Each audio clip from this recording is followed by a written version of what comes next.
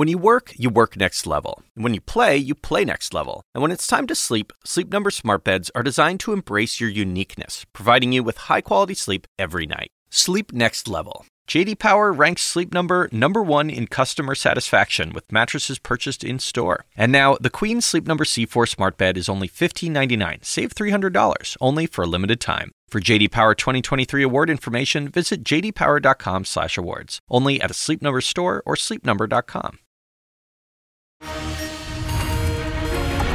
Happening now, Donald Trump takes the stand in the civil defamation trial against him. We'll break down what he said under oath and why the judge struck down some of his very brief testimony as the case is now heading to closing arguments. Also tonight, the Republican National Committee is considering an unprecedented move to declare Trump the presumptive GOP presidential nominee, siding with the former president and against his remaining opponent, Nikki Haley. I'll get reaction from a top Haley supporter, New Hampshire Governor Chris Sununu. And breaking news, a record close on Wall Street after new evidence of a booming U.S. economy with growth beating expectations. It's a boon for President Biden as he visits a key 2024 battleground state and ramps up for his expected rematch with Trump. Welcome to our viewers here in the United States and around the world. I'm Wolf Blitzer. You're in the Situation Room.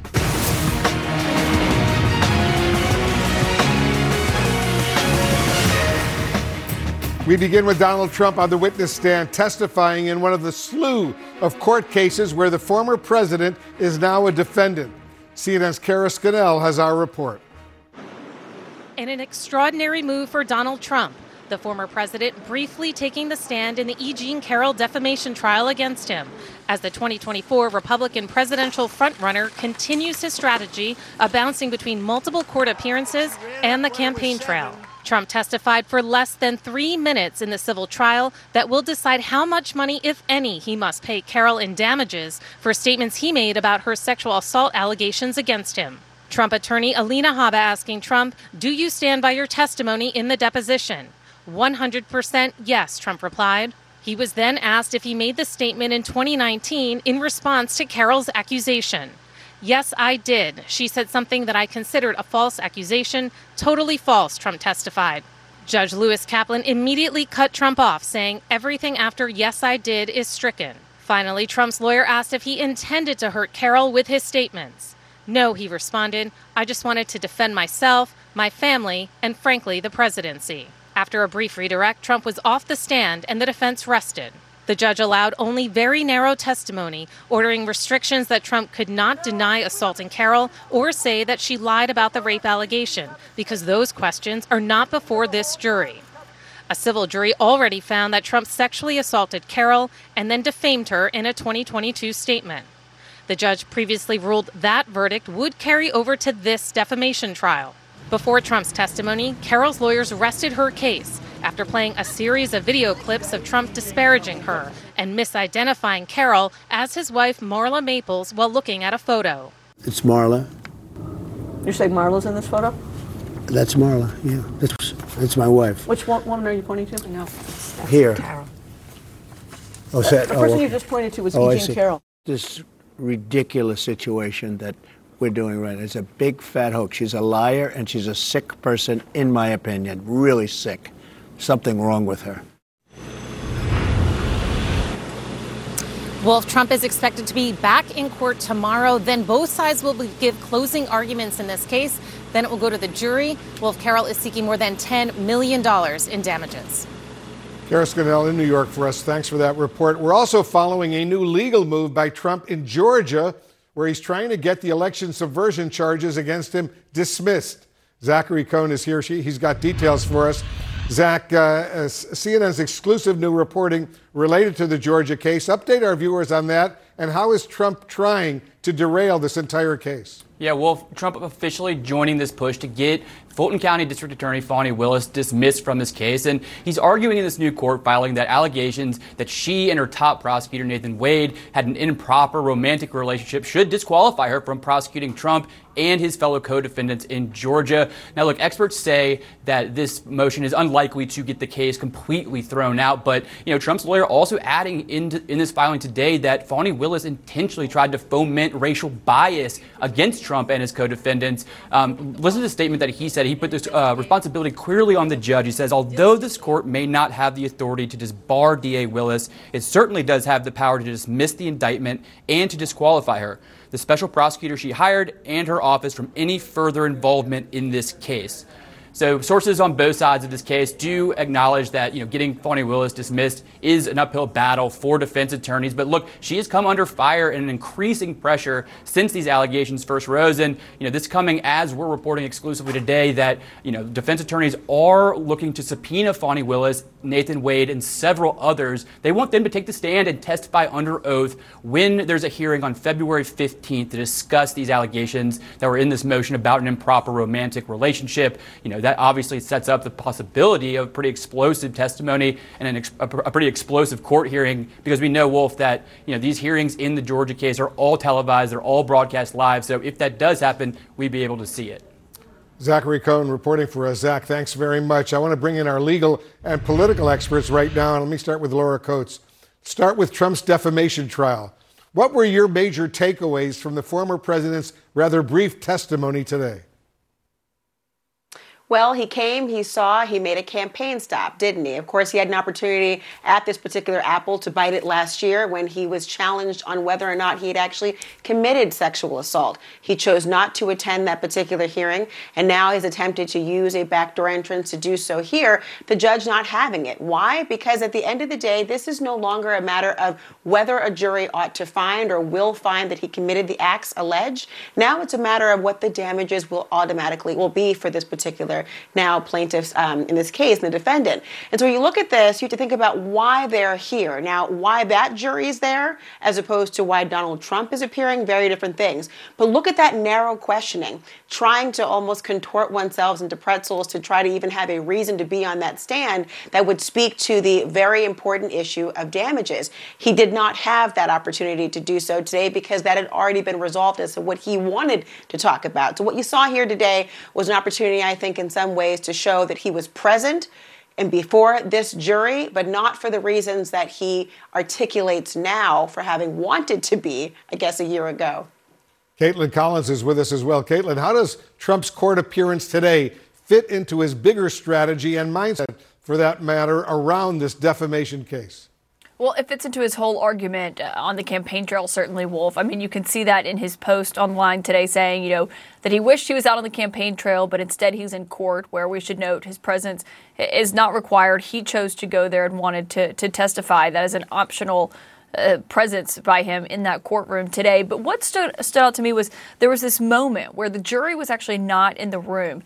And that was when Alina Habba, Trump's attorney, was asking the judge, Judge Kaplan, about Trump getting on the stand to testify before he did ever so briefly.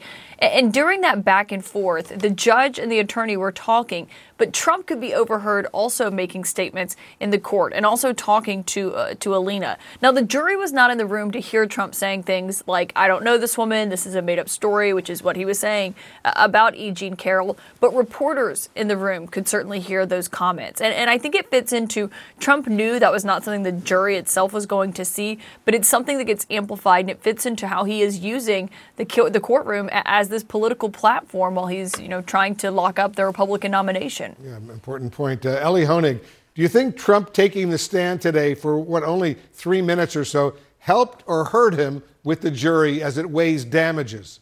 Well, Wolf, I don't think it hurt him as much as I probably expected. There were a couple of surprises today. First of all, I definitely expected that if Donald Trump testified, it would be brief.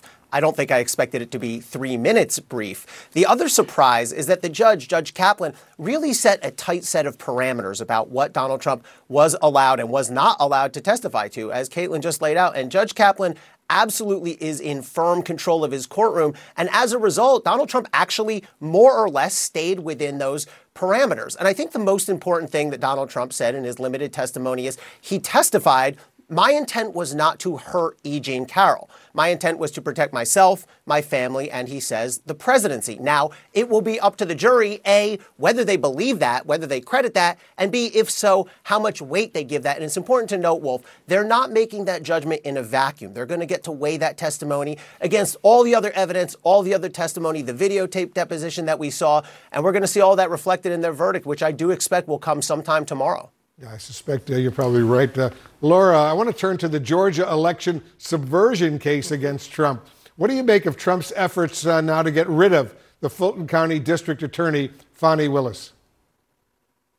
In many ways, this was predictable, given the already now efforts to try to get her off the case by another defendant in this action, alluding to her personal relationship as alleged through divorce proceedings and beyond.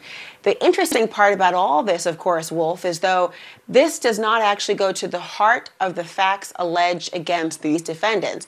Certainly, it appears to be, if true, an unforced error to have appointed somebody with whom you have a personal romantic relationship. Why? Because judges are likely to recuse themselves for the hint of impropriety. And in an instance like this, it serves as quite a big distraction. And the last thing you want to have as a jury is looking at a prosecutor and wondering why they're there.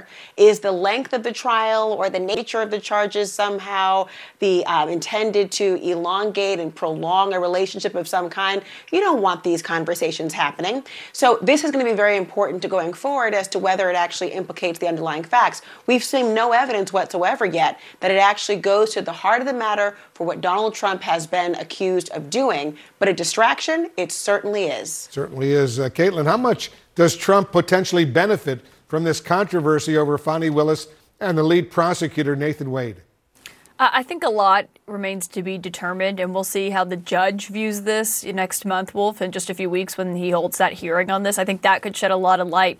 But I've been speaking to a lot of sources about this, and legal sources who, have been very doubtful about Trump's chances when it comes to this case, as he's tried to, remove it from state court to federal court, when he's tried to plead presidential immunity. This is where they say that it could be really problematic. Obviously, not for Trump, but for Fani Willis here. And I think it's not even just whether or not she recuses herself. It's the optics of this case, because we've seen, what's been laid out in this indictment, how damaging this was. We watched all of these co-defendants have to come and plead not guilty. But now that there is this little hint of impropriety, whether or not it turns into something bigger, could certainly be something that the Trump legal team plans to use to their advantage and could use no matter what happens when it comes to Fani Willis and the prosecutor here. Yeah, that's significant. Ellie, now that Willis and Wade are expected to be subpoenaed over their alleged misconduct, will we get definitive answers on this case in February?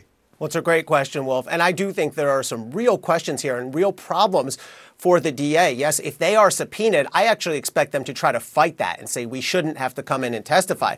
But there are really two different categories of problems here. First of all, as Laura mentioned, there's questions over the relationship between DA Willis and Mr. Wade. There's questions over why someone who was underqualified, in my view, to handle a case like this was appointed. There are questions about why he's been paid 7, 8, 9 times more than the other prosecutors on the case. And separately, as Zach Cohen just told us, the DA went in public and said that the defendants' motivation in bringing their motions here was racist. Now, that's potentially prejudicial to those defendants when it comes time to pick a jury. So we've got two sets of substantial issues here. Lots of legal issues going on, guys. Thank you very, very much. This note, Caitlin will be back later tonight, 9 p.m. Eastern, to anchor The Source. And Laura will be back at 10 p.m. Eastern for Laura Coates Live. We'll be watching both excellent programs. Another significant legal development unfolded today.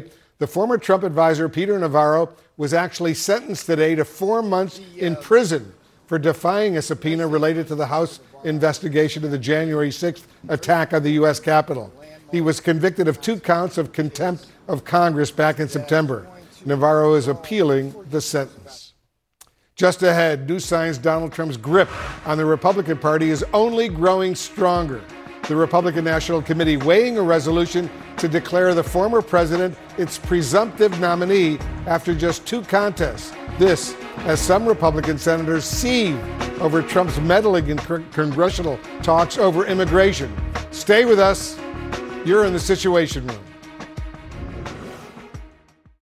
We all do things our own way. And since the way that each of us sleeps is unique, you need a bed that fits you just the right way. Sleep Number smart beds make your sleep experience as individual as you are, using cutting-edge technology to give you effortless, high-quality sleep every night. J.D. Power ranks Sleep Number #1 in customer satisfaction with mattresses purchased in-store. And now, during Sleep Number's President's Day sale, save 50% on the Sleep Number Limited Edition smart bed plus special financing for a limited time. For J.D. Power 2023 award information, visit jdpower.com/awards. Only at Sleep Number stores or sleepnumber.com. See store for details.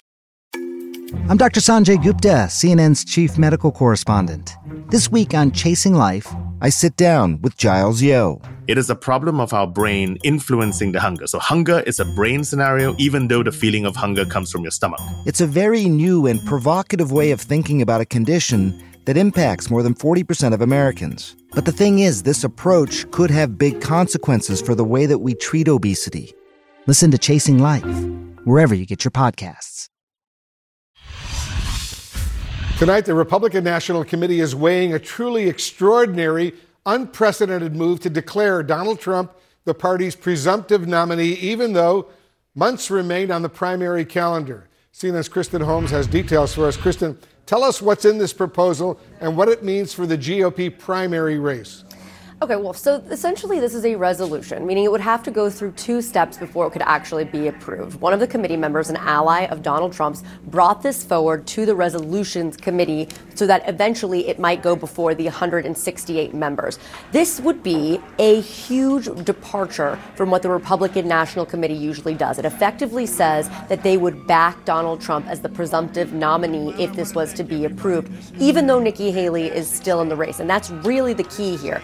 That it's not just that it's early, it's that there are still two rivals who are both Republicans. Again, a huge break from how they normally handle the nominating process, which is to remain neutral. Now, the one thing to keep in mind here is that we've already heard from the chairwoman, Ronna McDaniel, also an ally of Donald Trump's, effectively saying it was time for the Republican Party to unite around Donald Trump because he was going to be the nominee.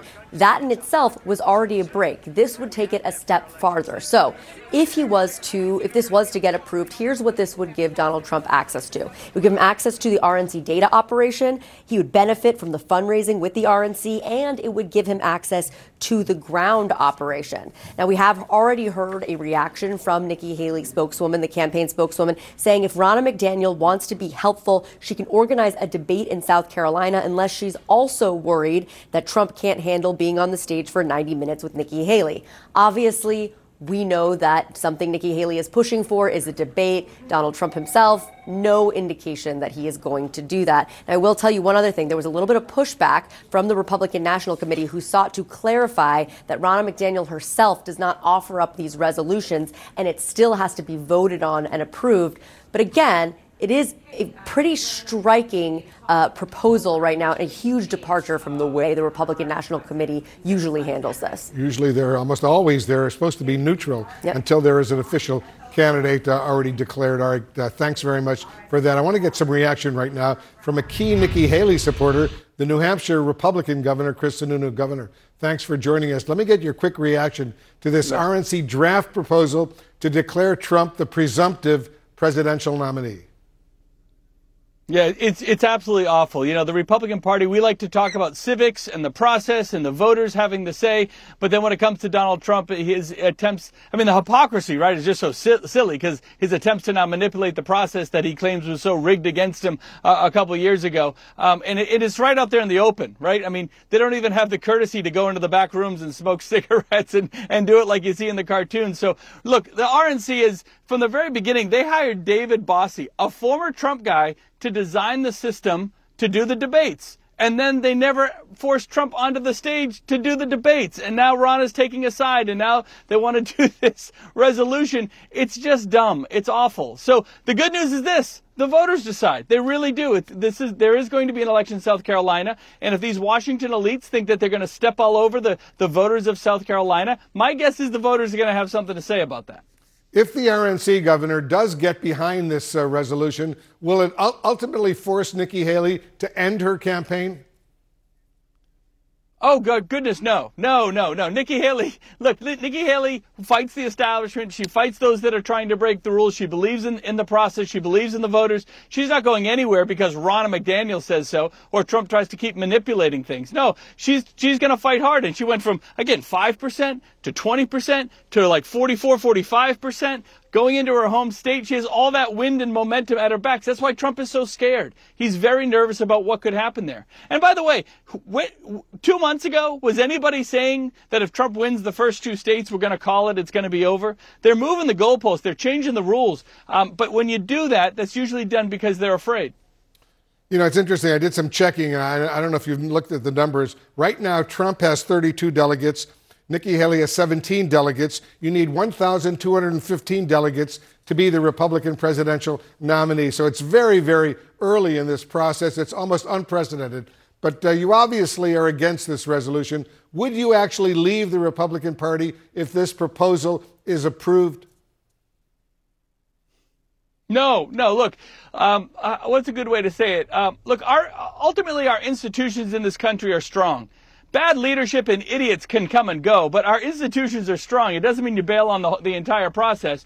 I'm an engineer by trade. I believe in a feedback response system. And if they try to step on the voters and remove the process and change the rules, I'm a strong believer that that's when the people step up and say, no, we want big change here. So you got to let this stuff play out. I'm hoping that they'll still be smart and back away from this idiotic idea because it just sets such a bad precedent for the party, for the nation. Ultimately, it would hurt any of whoever the nominee is ultimately in the general election. It would just hurt the party, hurt our candidates. Would all have to be explaining and answering for this kind of nonsense. So I feel pretty confident that bad ideas can come, but hopefully they'll go even quicker. Yeah, let the voters decide in the primaries and the caucuses.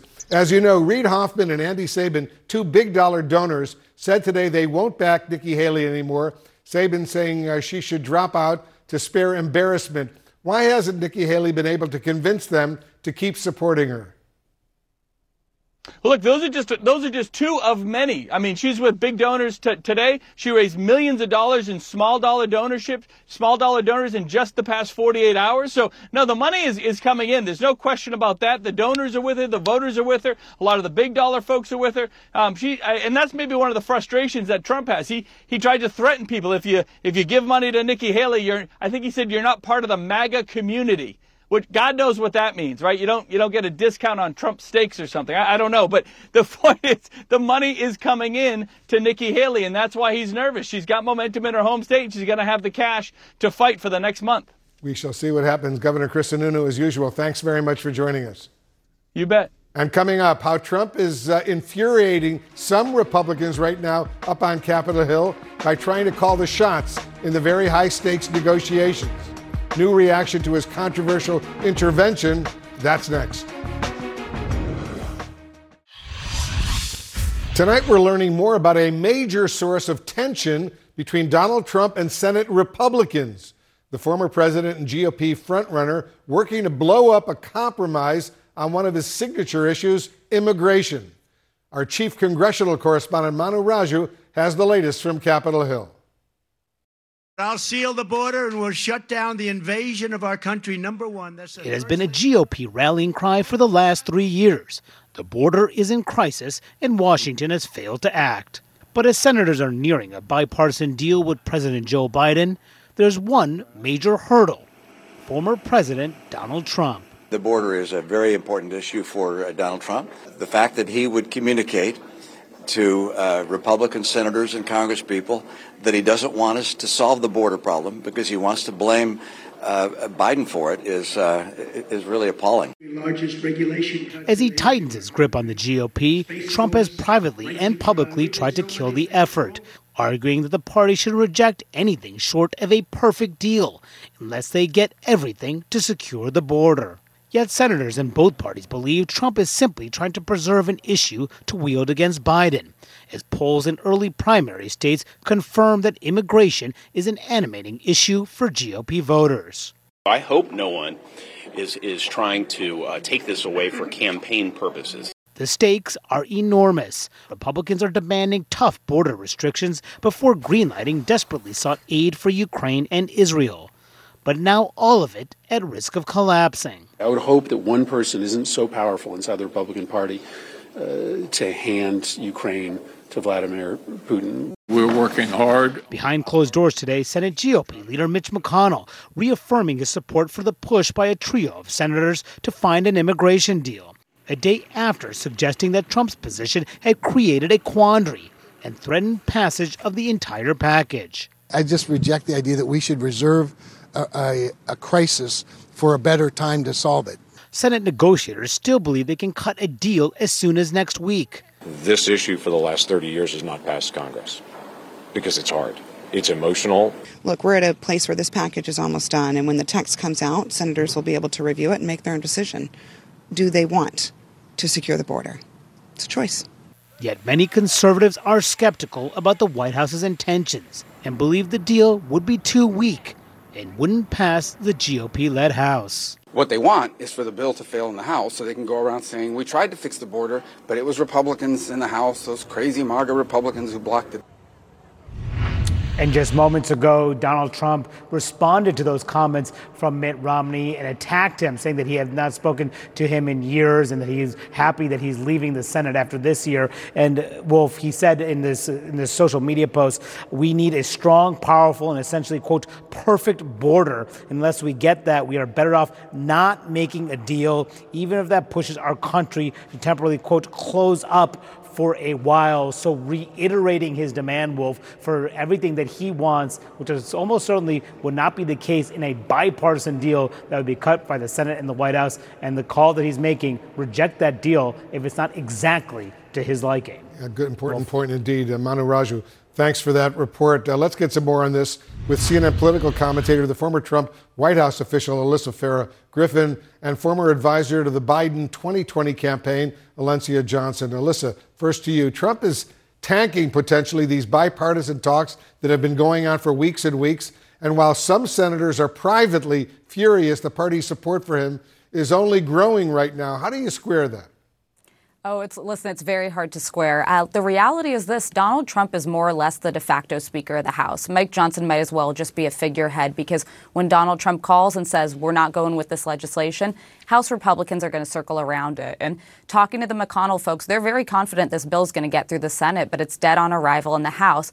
And as a lifelong Republican, I just have to say, it is so disingenuous and it is so counterproductive to the cause of wanting to secure the border to say that we're going to hold off on this crisis and not address it till at earliest January of next year if a new president were to be sworn in. This is a mistake for Republicans, and it frankly could end up really jeopardizing the House majority. Alencia, how big of a problem potentially is this for President Biden?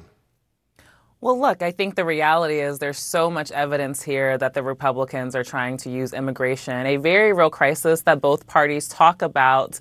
The Republicans want to use this as a political moment for them, that the Biden campaign could actually use this as election campaign material in order to show that this is what Donald Trump would look like as a leader. He would put party politics over making sure that the border is safe, making sure that we have comprehensive immigration policies in the United States. And so it is going to be a challenge for the White House to push through, right, to make sure that there's a package that could hopefully get through the House. But I do believe that they are going to continue to press forward, because this is an issue that both sides of the aisles care about. Even Democrats care about immigration. And so they're going to try to do whatever they can.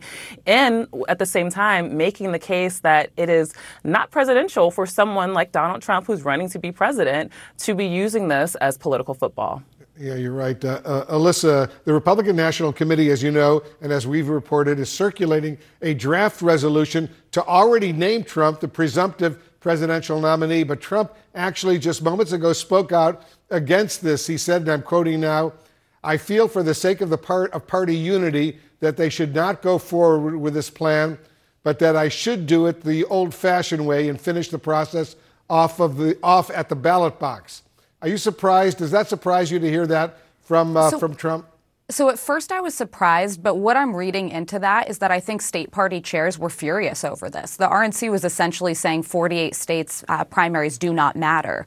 We've only had Iowa and New Hampshire at this point. I think he was certainly hearing from more people than he expected to that there was going to be pushback. Listen, Nikki Haley's getting in his head. She is running a smart and serious campaign, but the work has already been done. The deck is stacked in favor of Donald Trump. Even she would have to pull off a miracle at this point. The rules that were changed for Super Tuesday states, making many winner take all favor him. The Nevada caucus, for example. So I'm not surprised that he's actually just okay with keeping things as are, because things are very much trending toward him being the nominee. Alencia, what do you make of this?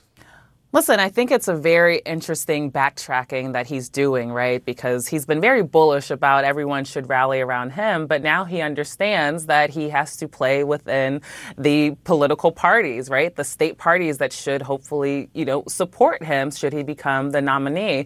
But it is interesting, to Alyssa's point, Nikki Haley is getting under his skin. And for him to have to take this tone while also wanting her to get out of the race so that he can focus on being the nominee is really challenging for him. And we will see how long Donald Trump will stay disciplined on this. I do believe in a primary process on both sides of the aisle, and it is interesting to see how he is doing in this primary process and not enjoying it as much as one would think he would. The fact that he's still winning, right? Yes, Nikki Haley is probably making him a sharper candidate. He has to talk about certain issues that he doesn't really want to talk about, but the primary process actually could bolster him to understand where exactly his support is. But it is interesting to see him walk backwards on his full-on attacks of Nikki Haley, wanting everyone to unify around him, and this time go against the RNC. Alencia Johnson, Alyssa Farah-Griffin, to both of you, thank you very, very much. Just ahead, an eye-popping report on U.S. economic growth gives stock prices a huge lift and gives President Biden new ammunition against Donald Trump. There's breaking news on Wall Street tonight. The Dow Jones Industrials and the S&P 500 both hitting record highs at the closing bell. Investors encouraged by a surprisingly very strong report on economic growth here in the United States that trounced expectations. Let's go to CNN senior White House correspondent MJ Lee. MJ, so what is President Biden saying about this? Well, the White House, Wolf, is certainly pointing to today's GDP as one more data point in what they see as an economy that is continuing to move in the right direction. GDP last quarter of last year grew by some 3.3%. This far exceeded expectations of around 1.5% growth. And what White House officials say is that it is that, in addition to a number of other indicators that have them feeling optimistic. Of course, inflation has been trending down for some time. The Consumer Confidence Index, which is one data point that the White House watches particularly closely, that jumped up last month. And we also have seen the jobs market be robust for quite some time. Now, when we saw the president traveling to Wisconsin earlier today to try to sell his record on the economy and infrastructure, we saw him doing that in part by taking a jab at his predecessor, Donald Trump. Take a listen. My predecessor, though, he chose a different course. Trickle-down economics. Cut taxes for the very wealthy and big corporations, increasing the deficit significantly. He talked about infrastructure every week for 4 years. On my watch, instead of infrastructure week, America's having an infrastructure decade. Yeah. And Wolf, I don't have to tell you how important it is politically for both the White House and the Biden campaign for this positive economic streak to continue. The health of the economy is always a top concern for so many voters. So the hope right now for White House officials and campaign officials is that the public sentiment on all of this will have improved significantly by the time it is November, when the Biden campaign now believes that they are very much likely to face up against Donald Trump come Election Day. Wolf? MJ Lee at the White House for us. MJ, thank you very much. Coming up, the Israeli Prime Minister Benjamin Netanyahu infuriates a key player in hostage negotiations. What he allegedly said behind closed doors and what it potentially could mean for efforts to bring the captives home. We're following new developments in the Middle East, where alleged remarks from the Israeli Prime Minister Benjamin Netanyahu have deeply angered a key player in the hostage negotiations. CNN's Nick Robertson has the latest. During a testy meeting with hostage families Monday, Israeli Prime Minister Benjamin Netanyahu appears to have strained his one regional relationship with Qatar that matters most to those very families. You don't hear me thinking Qatar, because Qatar is essentially no different from the UN or the Red Cross, and in some ways even more problematic. They have leverage because they're financing them. These comments, caught off mic, triggered a rapid and barbed diplomatic put-down from Qatari officials who helped negotiate the release of almost 100 Israeli hostages in November, saying in a tweet, "We are appalled by the alleged remarks attributed to the Israeli Prime Minister, if validated, are irresponsible and destructive to the efforts to save innocent lives, but are not surprising." Just days earlier, Qatar had been talking up relations with Israel and the potential for Hamas to release more hostages. We are engaging in serious discussions with both sides. We have presented ideas to both sides. We are getting a constant stream of replies from both sides. Qatar's frustration now seems personal with Netanyahu. Qatar concluding their criticism with a view increasingly suspected by some Israelis. Netanyahu wants to keep the war going, saying in a tweet, the Israeli Prime Minister would only be obstructing and undermining the mediation process for reasons that appear to serve his political career. Hostage families who were in the meeting with the Prime Minister released a terse statement appearing to blame Netanyahu for the leak, although he denies it. The fact that the censorship was given permission to publish this audio recording is serious and indicates a loss of judgment. This leaked audio also suggests he may be trying to draw the White House into confrontation. I was very angry recently, and I didn't hide it from the Americans, that they renewed the contract on the military base they have with Qatar. President Biden hasn't openly spoken to the tensions, but this week, Secretary of State Antony Blinken criticizing Israel for taking Gazan territory to create a security buffer. We've been very clear about maintaining, in effect, the territorial integrity. Despite all this, Wolf, there's absolutely no indication whatsoever that Qatar is pulling out of its mediation role. Indeed, CIA Director Bill Burns is on his way to meetings with his Israeli counterpart and Egyptian and Qatari officials. That again to push for the release of those hostages, Wolf. Let's hope they come home soon. Nick Robertson in Tel Aviv. Thank you. Coming up, a mother is set to take the stand in a historic case that tests whether parents can be held responsible for their child's heinous crime in a school shooting. Prosecutors and defense attorneys presenting their opening statements in the trial of a mother of a Michigan high school gunman in what legal observers say is a history-making case. Jennifer Crumbley didn't pull the trigger that day, but she is responsible for those deaths. Brian Todd is following the story for us. Brian, the mother is seeking to avoid criminal responsibility in a trial unlike anything we've seen before. Right, Wolf. We have never seen a parent of a mass shooter face charges that are this serious. The mother looking at 4 counts of involuntary manslaughter. The scene in the courtroom today reflecting a highly charged trial. I locked eyes. He didn't hesitate. That's a teacher at Michigan's Oxford High School recalling mass shooter Ethan Crumbley's attempt to kill her. I texted my husband, "I love you, active shooter." And then I started feeling blood dripping down my arm. Molly Darnell testified today in the historic trial of the shooter's mother, Jennifer Crumbley. It's the first time a parent of a mass shooter has faced charges this serious.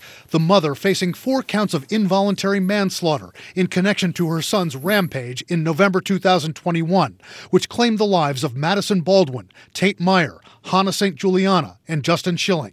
Jennifer Crumbley has pleaded not guilty. This case will test the limits of who is responsible for a mass shooting. This case, which is seeking to hold Jennifer and James Crumbley criminally culpable for the death of the 4 victims that Ethan Crumbley shot. Prosecutors accuse Ethan Crumbley's parents of disregarding the risks when they bought a handgun for their son just days before the shooting, even though they knew he was struggling with mental health issues. Despite her knowledge of his deteriorating mental crisis, despite her knowledge of his growing social isolation, despite the fact that it is illegal for a 15-year-old to walk into a gun store and walk out with a handgun by himself, this gun was gifted. Prosecutors say the parents, Jennifer and James Crumbley, met with a school counselor on the day of the shooting after Ethan Crumbley made troublesome drawings on a worksheet. At that meeting, the parents didn't mention that they'd bought a gun for him, that they didn't take their son home, and that they didn't schedule an appointment with a medical professional as the counselor requested. On November the 30th, Jennifer Crumbley was still given the opportunity to prevent these murders from ever happening. Instead, she chose to do nothing. The defense argued that when she heard there was a shooter at the school, Jennifer Crumbley texted her son, quote, "Ethan, don't do it," and that before that day, she did not have it on her radar in any way that there was any mental disturbance, that her son would ever take a gun into a school, that her son would ever shoot people. At his sentencing hearing, Ethan Crumbley, who pleaded guilty to first-degree murder, said this about his parents. They did not know, and I did not tell them what I planned to do, so they are not at fault of what I've done. The defense is going to say, you heard it from Ethan himself. No one was going to be able to stand in his way. Jennifer Crumbley's attorney says she will testify in her own defense. If convicted, the shooter's parents could each face up to 15 years in prison. The father, James Crumbley, will be tried separately. His trial tentatively scheduled to start on March 5th. James Crumbley has also pleaded not guilty. Wolf. Brian Todd, thank you very much for that report. And to our viewers, thanks very much for watching. I'm Wolf Blitzer in the Situation Room. Aaron Burnett out front starts right now.